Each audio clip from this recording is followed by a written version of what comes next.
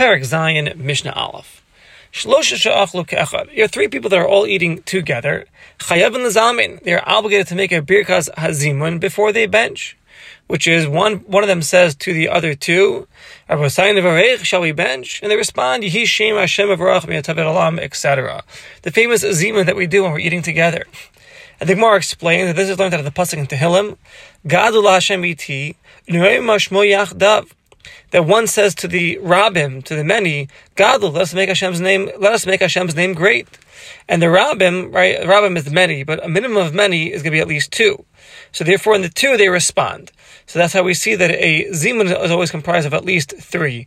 One that says Rabbi Sayin Avrech, and a minimum of two to make up a plural, to make up a Rabbim that will respond. And of course you could have even more than two, but the minimum is two. Another pasuk we learn this out from is from Kishem Hashem Akra Havu Godel Elokeinu. That when the name of Hashem I call out, Havu Godel Elokeinu, let us make Hashem's name great. So one individual calls out, the other two respond. Now the Mishnah is going to discuss a number of different scenarios of whether they would be obligated in zimun or not. I'll touch upon a number of different principles. So here we go. Achal demai. What happens if a person eats demai? Can he be part of the zimun or not? So what is demai? So demai is like this. In Amma Aretz, the unlearned men are choshed on maises. We're concerned that they don't give up maises properly.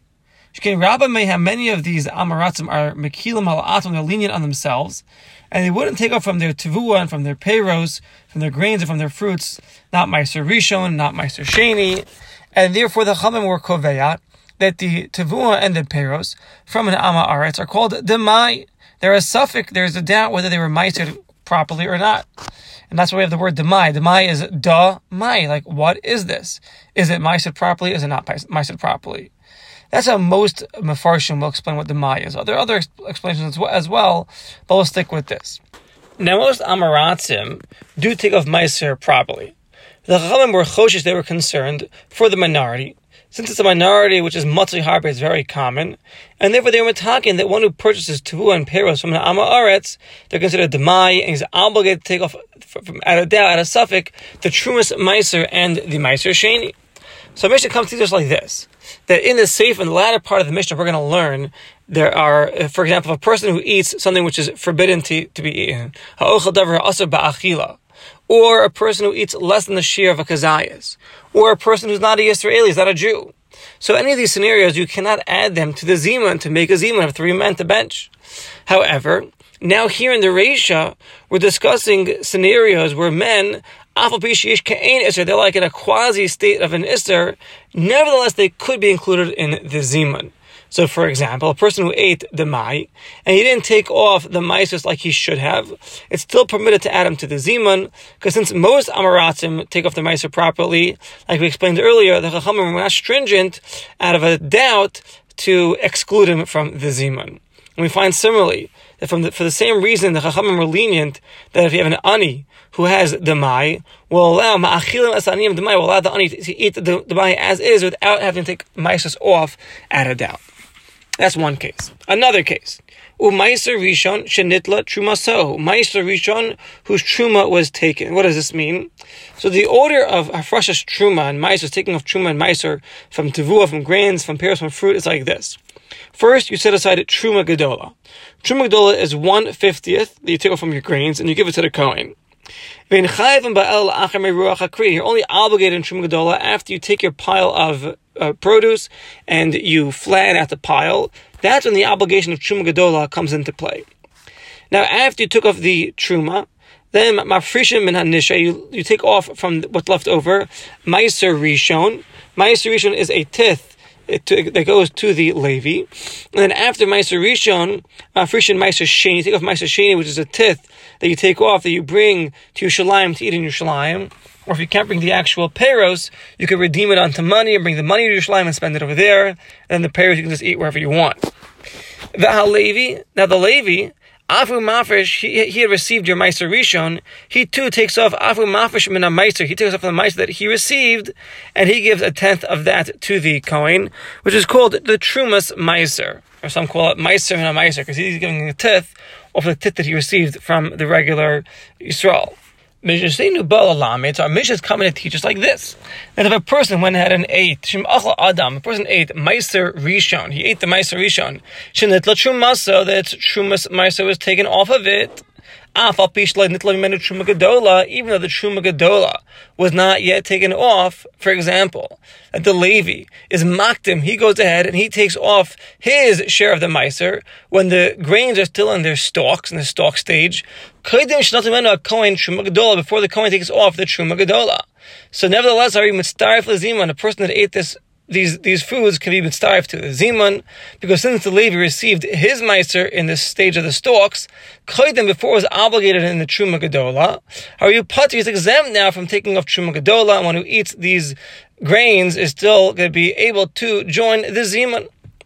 Meiser sheni v'hektish sheniftu, another case, meiser sheni and hektish that was redeemed. So we mentioned earlier that meiser sheni, the halacha is you bring it up to Yerushalayim and you eat in Yerushalayim. Now, if it's hard for a person to bring the fruit and the grains up into Yerushalayim, what you do is that you can redeem it onto money, and then you bring the money to Yerushalayim and spend it over there on food and drink.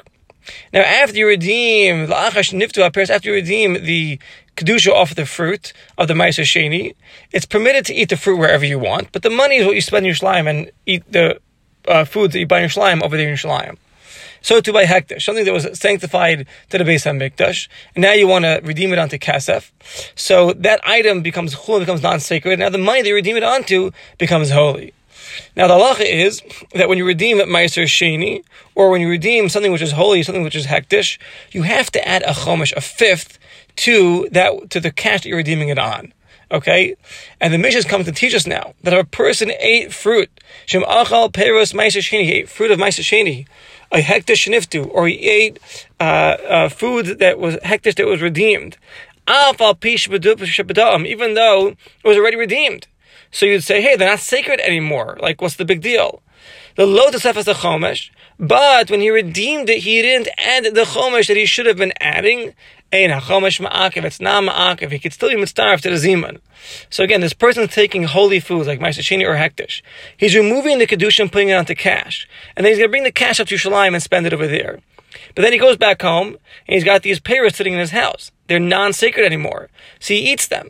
But he realizes that when he redeemed the kedusha off the fruit onto the cash, he didn't add a fifth like he should have. And now he eats these fruits. Nevertheless, he's still able to join the zimun. That's the point of the Mishnah.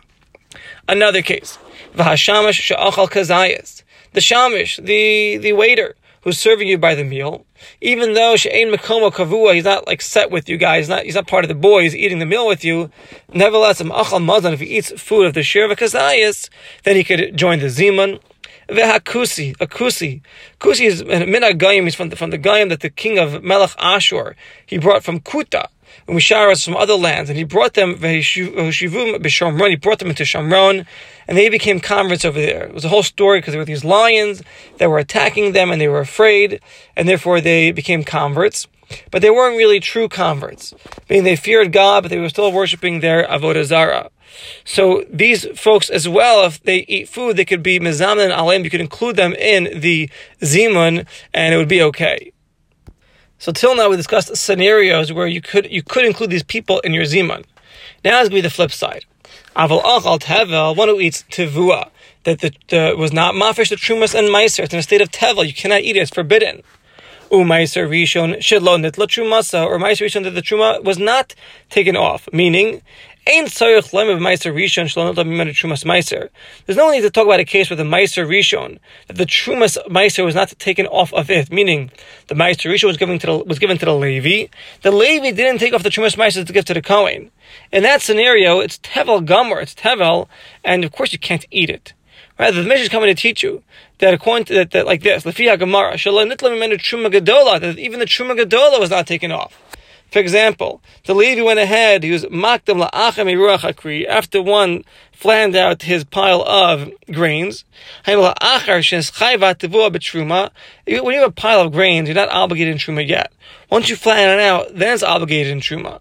So it became flattened out, and then the Levi came, but he took his share, before you had a chance to take off the Truma Gedola, give it to the Kohen, which was supposed to be done first.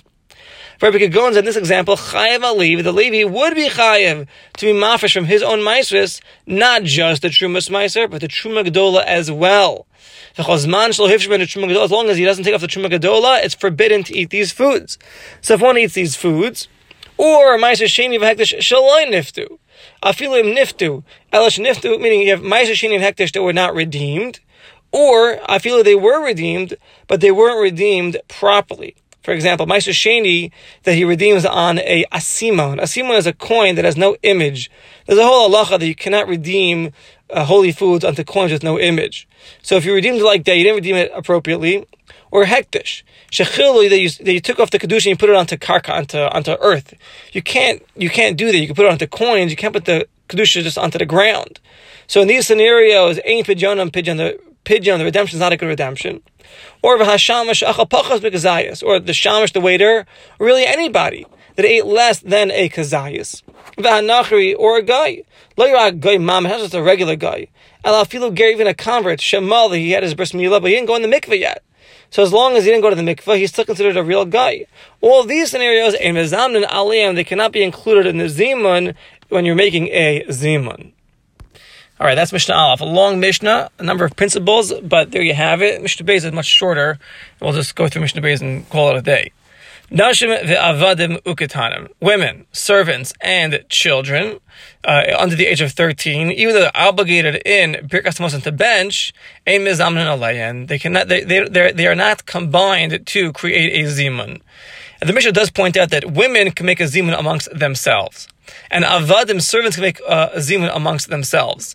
They shouldn't use Hashem's name, but they could make their own zimuns to themselves. But they can't. They don't join though when you're making a standard zimun, because ein mezamn alayim, they wouldn't be mitzdaref. And an Eved here, we're talking about an Eved Kanani, and Katanim is a katan, anyone that's under the age of 13 years old. Okay, fine. Then the Mishnah says, how much do you have to eat to be chayiv in a zimun? Ad kazayas, you have to eat at least the shear of a kazayas, the shear of half an egg, which is an olive size, to be obligated in Birkas Hamazon bench, to be obligated to bench, and to be obligated to make a zimun. Rabbi Yehuda Omer ad kabeitza. Rabbi Yehuda says that no, that the pasuk says v'achalta v'savata, you eat and you'll be satiated. So therefore, we learn out from here that achila has to be enough to make you satiated, which is a minimum amount of a kabeitza, the size of an egg. But the Tanna Kama says that no, achalta means achila, to eat. Savata ishtia means to drink. But it doesn't mean that it has to be the size of an egg when you're eating. It could be even the size of a kazayas. That's enough to make you obligated to bench and to be obligated in making a zimun. And the halacha is going to follow like the Tanna Kama.